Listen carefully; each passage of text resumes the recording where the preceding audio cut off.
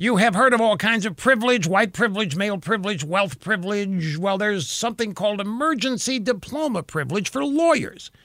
A bill before the New York State Legislature would allow law school graduates to go straight to law practice without bothering to take the bar exam. What's the emergency? The coronavirus. New York State still officially under a declared COVID-19 disaster emergency. September is when the next New York State bar exam is supposed to take place. But that's too soon. There still might be some corona germs lingering in September, and these young, healthy, future lawyers can't possibly risk taking the bar exam in person.